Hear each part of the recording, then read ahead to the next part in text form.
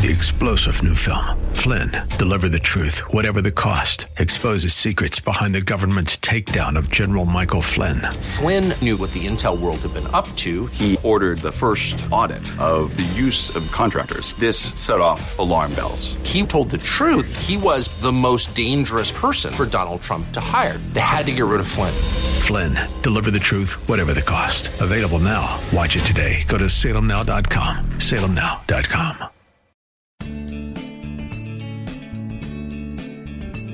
Grace and peace to you, and welcome to Reaching for Real Life with Sean Azzaro, the senior pastor of River City Community Church in San Antonio, Texas. A church that exists to help people just like you find the real life you were created for and then find it to the full. That's what Jesus promised in John 10:10. And we're beginning a new series called The Abundant Life. As, well, life requires money. So to have any discussion of an abundant life, we must include a discussion about our finances. So how does God view our financial affairs, and what is His role? Do we trust Him? Avoid Him? This series will challenge us to consider how we view God and our money. The message is called The Abundant Life and How to Pay for It. It's time for Reaching for Real Life Radio. What is it about finances, money, that makes people just kind of get weirded out and get worried and want to avoid the subject? I think there's a problem often in talking about money. And I want to thank you for being here. You guys kind of went ahead and showed up, and you're like, we didn't know. Yeah, that's why we didn't publish it that much. I mean, what is the deal? Why are we so worried about talking about finances? I know it's an issue that we kind of like to keep private. It's one of those things that I think we don't advertise our financial stuff. But the Bible talks a lot about it. Why are we so worried? I think sometimes we're worried that God wants to take our money. You know, it's like God, either He wants to keep us broke, or maybe worse yet, maybe God's broke and He's got His hand out, and our money, our net worth is what's going to put Him over the edge. That'll do it. You know, if He can get our stuff, then God will be okay for His retirement. I mean, I think sometimes we are afraid to talk to money because I'll have to address the train wreck that honestly is my finances. And who wants to address a train wreck when it involves you? I mean, really, I think some people, they get to where it's just, I don't like thinking about money, I don't like talking about money. I'd rather just avoid the subject because it's depressing. Well, that's why this series is called Abundant Life and How to Pay for It. Because I don't think it should be depressing. I think that shows a gross misunderstanding of what the Word teaches and what God's heart is. In fact, I want us to take a look at this idea of abundant life, because we throw that phrase around a lot. We're a church for real life. We throw this idea around. I'm not sure we understand how big an idea this is and how deep it goes in biblical history. So I want to give us a little bit of a history, if you will, of abundant life. We're going to start right at the beginning. We're going to start in Genesis chapter 12, and we're going to look at God's dealing with Abraham. Now, I'm going to be trying out some new technology, okay? Give me a little more flexibility. It'll put the scriptures on our video that people watch online. The kids were nervous, given Papa electronics, okay? This is Genesis 12. This is God dealing with Abraham. Remember, that's where He started this whole process. I mean, He'd worked in creation, but He chose Abraham to become a nation. His family would become a nation, and God would work through them. And this is what He said in Genesis 12. He said, I will make you into a great nation, and I will bless you. I will make your name great, and you will be a blessing. I will bless those who bless you, and whoever curses you, I will curse, and all the peoples on earth will be blessed through you. That's what God said to Abraham. And it starts with this idea of blessing. Abraham, I want to do something through you. I want to bless you abundantly, but I want to do it so significantly that the entire population of the earth is going to be blessed because of you, Abraham. Now remember, in Deuteronomy, Moses is writing down the law. God's given him the law, and he's sharing God's heart. And here's what he's telling the people. This is Deuteronomy chapter 11. Begin at verse 13. He says, so if you faithfully obey the commands I'm giving you today, to love the Lord your God, to serve Him with all your heart and with all your soul, then I will send rain on your land in its season, both autumn and spring rains, so that you may gather in your grain, new wine, and olive oil. To an agricultural people, this was just abundant blessing. This was their sustenance, their support, their resources. It directly related to their money, if you will. You may gather in your grain, your new wine, your olive oil. I will provide grass in the field for your cattle, and you will eat and be satisfied.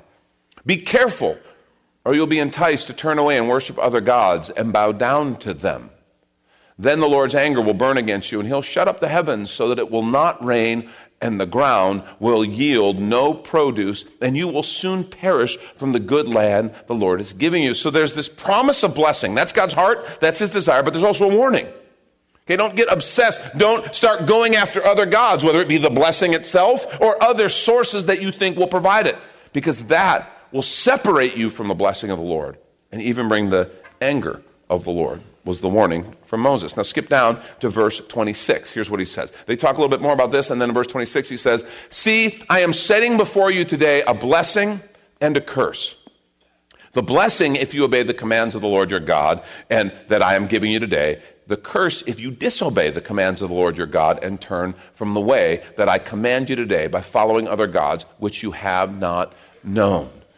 So he starts with Abraham and says, I want to bless you. I want to bless others through you. Moses, he continues this thought for God's people. I want to bless you. I want to pour out blessing on you. Look at what David says in the Psalms. He says, blessed or blessed is the one who does not walk in step with the wicked, or stand in the way that sinners take, or sit in the company of mockers, but whose delight is in the law of the Lord, and who meditates on his law day and night. Listen, that person is like a tree planted by streams of water, which yields its fruit in season, and whose leaf does not wither. Whatever they do prospers.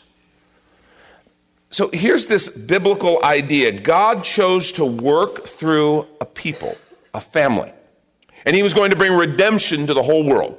And we understand that. We get that. But part of that redemption was illustrating his love, illustrating his nature, his character, who he is, through this idea of blessing his people. That's God's agenda. It is an agenda of blessing. Now, it's a word we throw around a lot, the word bless, the word blessing. It's the common word that we see throughout those passages of Scripture. It's a Hebrew concept. The Hebrew word is barakah, and it means favor based on relationship, and that's really important.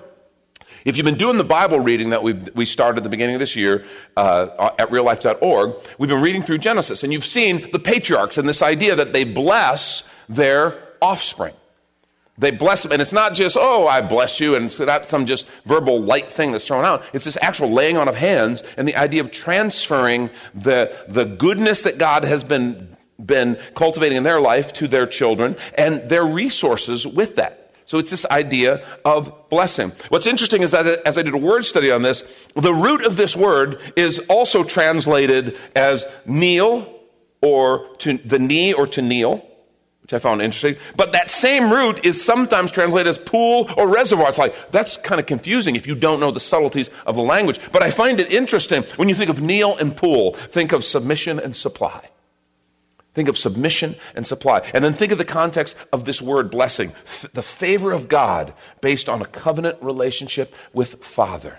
Those who are his, whose heart belongs to him, he is an abundant supply. And I want to suggest biblically, this is a root principle. Okay, there's principles that are ideas that we say are branches, their leaves, their colors, their nuances of the truth, but there are those that are root principles. This idea that God is a God of blessing and that he wants to pour out blessing, I want to suggest that is a root principle. Now, the Apostle Paul explains our place, because some might say, well, that's great for the Hebrew people. That's for them. That was God's unique covenant with them. That doesn't involve us. Well, the Apostle Paul would say, no, that's not true. In Romans chapter 4, he talks about our relationship. He says, therefore, the promise comes by faith. He's talking this promise of Christ and salvation. The promise comes by faith so that it may be by grace and may be guaranteed to all Abraham's offspring. And he goes on, not only to those who are of the law, in other words, the Hebrew people who were born into it follow the law, but also to those who have the faith of Abraham. He is the father of us all. He's talking to Gentiles. This whole thing, he's saying, you are part of that family. When you become a follower of Christ, when you are saved through the redemption that came through God's people, you become a part of this family. He says, goes on in Romans 11, he says it a different way. He says, if some of the branches have been broken off, and you, though a wild olive shoot, and the olive tree represented Israel numerous times throughout Scripture.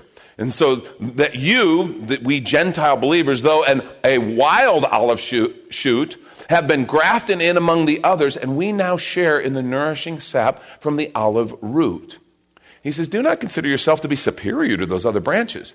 If you do, consider this. You do not support the root, but the root supports you. It's Romans 11, 17, 18. He warns against the Gentile believers who accept Christ, who would look down their noses at those Hebrews who haven't yet accepted Christ. And you say, wait a minute, you do understand. You don't get to look down at them.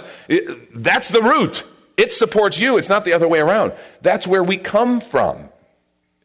But he's saying you're a part of this covenant. This covenant is for all of us. And what's interesting is I think we understand how God has grafted us into salvation, right? We get that through Jesus Christ, through the cross. We understand that idea. He's grafted us into salvation, and we're so grateful and thankful, and we share about that. I think we even understand how he's grafted us into the mission of redemption. It says in 2 Corinthians, he gave us the ministry of reconciliation. So we get that. Okay, we understand. We've got a God who saves us, and then he puts us to work trying to share that message of salvation with the rest of the world. But I'm not sure we understand how God has grafted us into the covenant or the promise of blessing. And I think that's one of our hang-ups. See, I get the salvation part. I talk to people and I hear this from them. They say, well, I get the salvation part. I get the mission part. I'm just not sure about the blessing part. Now, I want to say there's a reason for this, and I think it's actually even somewhat legitimate. I think we are a little bit afraid sometimes of getting overboard with this because we've seen abuses of this in the context of the church. If any of you spend any time in the church, I grew up in the church, and there was a doctrine that was taught called the prosperity doctrine, and it was just this kind of flesh-feeding idea that God wants every believer to be financially wealthy. Okay? And let me just tell you, that idea will pack a church. We really want to pack them out. Let's just start advertising that. I can tell you how to get wealthy using God's principles, and he wants every one of us to be rich and wealthy. Okay? The problem is it's not biblically defensible. You can't defend that idea. You just can't. If that were the case, then God would have some apologies to a lot of those first century Christians that we read about. But I want to suggest that doesn't have anything to do with the fact that God truly wants to bless us, and he does want to bless our resources. Here, and this is just the tendency of human nature. So there was an abuse here that was ridiculous. It turned God into some kind of genie in a bottle. Okay? Well, we swing the pendulum the other way. And then we make him some austere, stern, kind of miser who knows the only path to our health is for us to be lacking and just have to scrape for everything we get. I want to suggest to you that's every bit as unbiblical as the other idea. That idea unintentionally fosters this picture that God wants to use us to get his work done, but God help us if we enjoy it too much. He has no intention for us to enjoy it. We're on our own. And we begin to subtly see God as a user, kind of a needy user who just wants us to go and do what he needs us to do because he's got an agenda. I want to suggest that is messed up. And it affects how we think. So that when Jesus says this, okay, this is John 10:10, we quote it all the time. The thief comes only to steal and kill and destroy. I came that they may have life and have it abundantly. We're not sure how to take that. We're not sure what really to do with that. It messes us up. We don't know if we should take that seriously, or is that just a nice lofty idea, but it's not the truth. And I want to suggest, because we don't know how to deal with this idea that he wants us to truly have life, have it abundantly, we get nervous and we don't know how to address this subject of money. We're afraid. And this is when we take a quick minute to remind you, you're listening to Reaching for Real Life with Sean Azzaro, the senior pastor of River City Community Church, in this message called Abundant Life and How to Pay for It, which is available right now on the sermon page at reallife.org. Just look for the series called Abundant Life, where there you can even watch a video podcast of this message and series. And while you're there, if you've been blessed by this teaching, your gift of any amount helps this radio ministry continue to help others. Just find the Give tab at reallife.org. And if you're looking for a new church home, here's your invitation from Pastor Sean.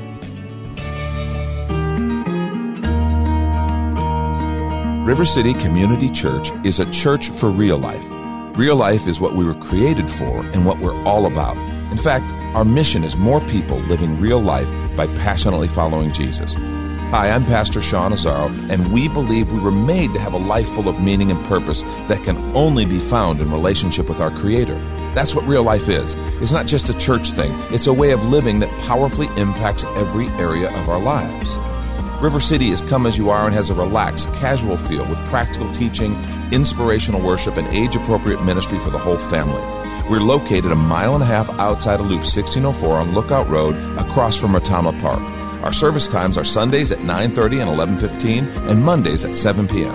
River City is a church for real life, and so our home on the web is reallife.org. We hope you'll come and see us as you travel the road to real life. And now back to the message, Abundant Life and how to pay for it. This is Reaching for Real Life Radio. Many of us don't understand or believe in abundant life because we're not sure we trust the God who promises it. And so we're scared. We back away. And by the way, that creates this confusion or tension between what we actually say about God and money, because we talk a good talk, but then there's this divide between what we say and what we really believe in practice about God and money. And so we run and hide when the subject comes up.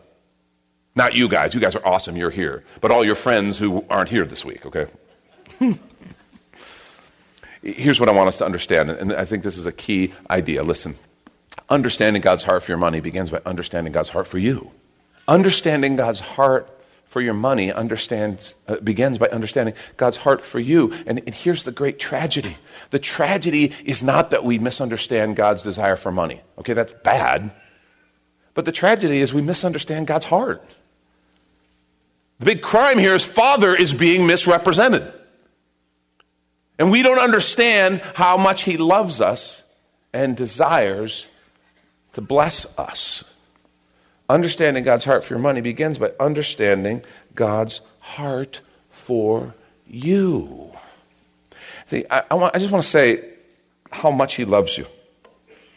You have, as much as you may have taught it, you may teach it way better than me or any other preacher can teach it. It doesn't matter. You still don't understand because God's love is infinite.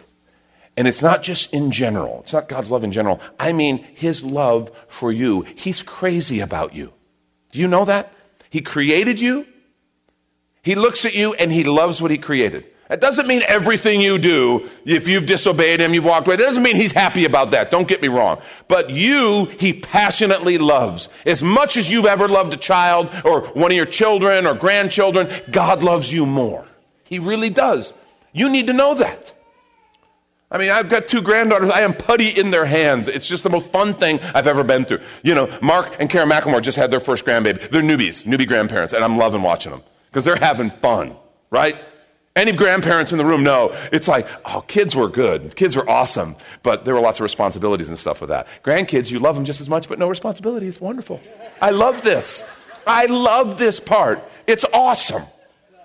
And as much as when I see those little girls, they run up to me in the foyer. Rylan ran up to me. I was talking to someone. It's halftime, Pop. I always get them a donut at halftime.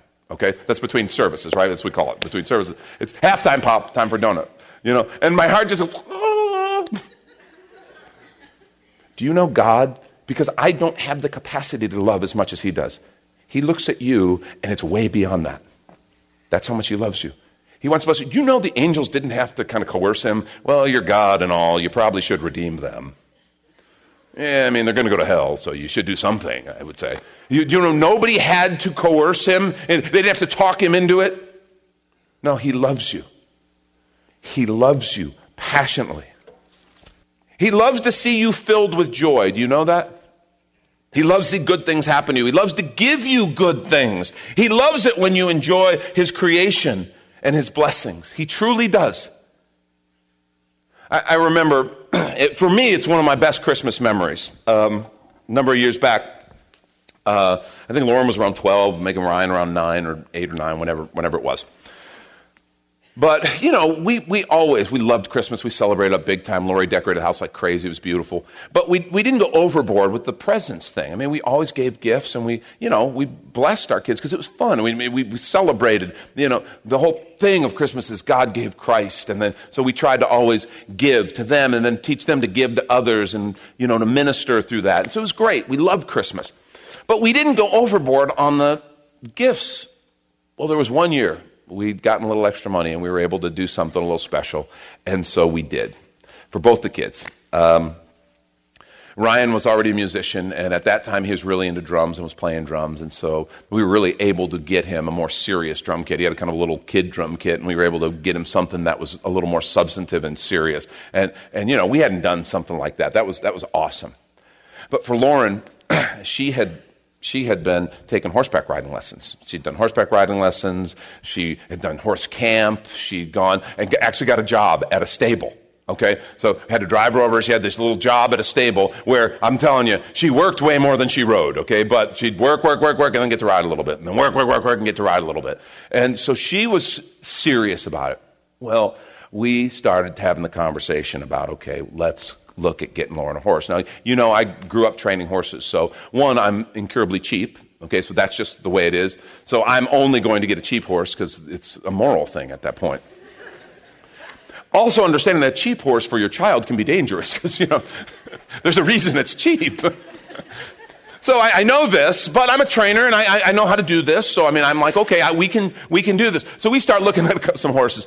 And I'm like, that horse might work. Lori's like, you are not buying my daughter that horse. Okay? I'm not putting her on that. So we go, we look, and she finds this little ad for a horse, and, it's fine. We go and look at it. And we get there, and I'm like surprised. This is a really nice-looking little horse. It's a little Arab, an Arabian, and it's beautiful. Just really a beautiful little horse. It's not, slick and groomed like that, but I can see immediately, this is a nice horse. He's got some nice conformation. It's a serious animal. And I'm like, okay, what's wrong with him? And so I asked him, I said, okay, what's wrong with him? And they're like, well, see, we can't exactly get a bridle on him. Yeah, and it's true. The horse had been somehow abused or something. He would not let you touch its ears, its head, would not let anybody put a bridle over. He went berserk when you tried. Well, we had brought a bridle to try the horse, and so I just unsnapped the bridle, and he lets me put it around his neck. I put it in his mouth, lets me put it around his neck and buckle it, and I got a bridle on him. And they're like, oh my gosh, you're a wizard. Oh. So I got on the horse, and I'm blown away. This isn't just a pretty horse. Somebody had trained. This was a fine animal. Somebody had trained him well. He had a rein on him. He was easy to ride. He was incredible. I was just like, holy cow. And the whole thing was they couldn't do anything with him because nobody could put a bridle on him. Well, you just take the bridle apart. The whole time we owned the horse, we had to take the bridle apart. Never got over that. But I'm like, wow, I'm interested, but this is all I've got. This horse should have been like 4 times more than what we paid for him. Easy. I'm like, this is all I've got. And they're like, take him. We're just glad he's going to go to a real home. And we thought that, somebody was going to have to destroy this horse or something because nobody could do anything with it. So for the whole time we had him. And Christmas morning, it was so cool. We had a drum set for Ryan. He was like blown away and awesome. And Lauren, we had a halter in a box. And she's like, well, I guess it's something. I said, thank you. No, but she's like, no, you're kidding. And we're like, no, we're not. And so we had worked a deal with the stable right here next to us. And so we just had a little pen. We had to feed, but we had to come out twice a day. We bought our own feed. We came out, fed twice a day. We took care of the horse, did all the stuff. And I have to tell you, both of those things, we still play music together, obviously with Ryan and our whole family. And that was years, taking care of that horse, enjoying that time at the stable together. It's just an awesome thing that our whole family did that it was just something that gave my heart joy to be able to give to the kids and to see them. They were just blown away. I have to tell you, any of you who've ever blessed your kids or blessed somebody like that, to see them just absolutely overjoyed with something like that. Do you understand that's God's heart towards you? That's what we have to understand. As much as I enjoyed that because it was something that was good for them, something that was fruitful and something that blessed them, I enjoy that. That's, for me, stands out as an awesome memory. That's how God feels towards you. And you need to know, a lot of us don't think that way. I grew up Pentecostal, right? So I knew God is hardcore, I knew God wanted me kind of a spiritual boot camp for my whole life. And, that was kind of the way, and I don't know that anybody ever told me that you pick things up. I don't know that I really picked up the idea of God truly just delighting and blessing his children. Recently, Lori's parents had a piece of property right next door to theirs, a beautiful piece of property, and they offered it to us to be able to build a house. That's something we wanted to do, but we weren't pursuing it. And we don't feel like we can just automatically say yes on something like that. We have to say, Lord, is this something you have? Because you know what the future holds. You know what you have for us. We don't get to just say, oh, that's great, good opportunity, let's do it. So we started praying about it, and we weren't sure. And I was hesitant because it was really pretty. It was a pretty piece, and I really liked it. But that right away, I'm like, I don't know that I trust my heart on that. And so we prayed, we did research, we did all the stuff. Well, one day I was up there. I went up to the property and I was praying. And I remember this specifically because it was a turning point for me, this whole process. I said, Lord, don't let me get caught up or just be too moved by the beauty of this place. Don't let me get caught up or too influenced by that. And God said, why do you think I made it? That's Pastor Sean Azzaro. You've been listening to Reaching for Real Life Radio. And if you'd like to hear this full message called Abundant Life and How to Pay for It, it's available right now on demand at reallife.org. And while you're there, we'd appreciate your feedback. You can leave us a note on our Contact Us page. Or even better, your financial gift helps this radio ministry continue. Find that Give tab at reallife.org. But of course, you're invited to visit and join us at River City Community Church, located on Lookout Road right behind Retama Park, next to the Real Life Amphitheater. If you'd like to call the church, the number is 210-490-5262. As Reaching for Real Life Radio is a service of River City Community Church. We hope you join us again next time as you travel the road to real life. 3-star General Michael J. Flynn, head of the Pentagon Intelligence Agency, knew all the government's dirty secrets. He was one of the most respected generals in the military. Flynn knew what the intel world had been up to. He understood its funding. He ordered the first audit of the use of contractors. This set off alarm bells. The explosive new documentary, Flynn, Deliver the Truth, Whatever the Cost, uncovers the facts behind this scandal. Flynn told the truth. He was the most dangerous person for Donald Trump to hire. I find out the worst enemy that I'm going to face in my life is right here in America. They took my assessment and they wanted me to change it. And I was like, I'm not changing it. They had to get rid of Flynn. With in-depth interviews, archival footage, and never-before-seen personal records of the man behind the headlines. I just felt like I was drowning. Flynn, Deliver the Truth, Whatever the Cost. Available now. Watch it today. Go to salemnow.com. salemnow.com.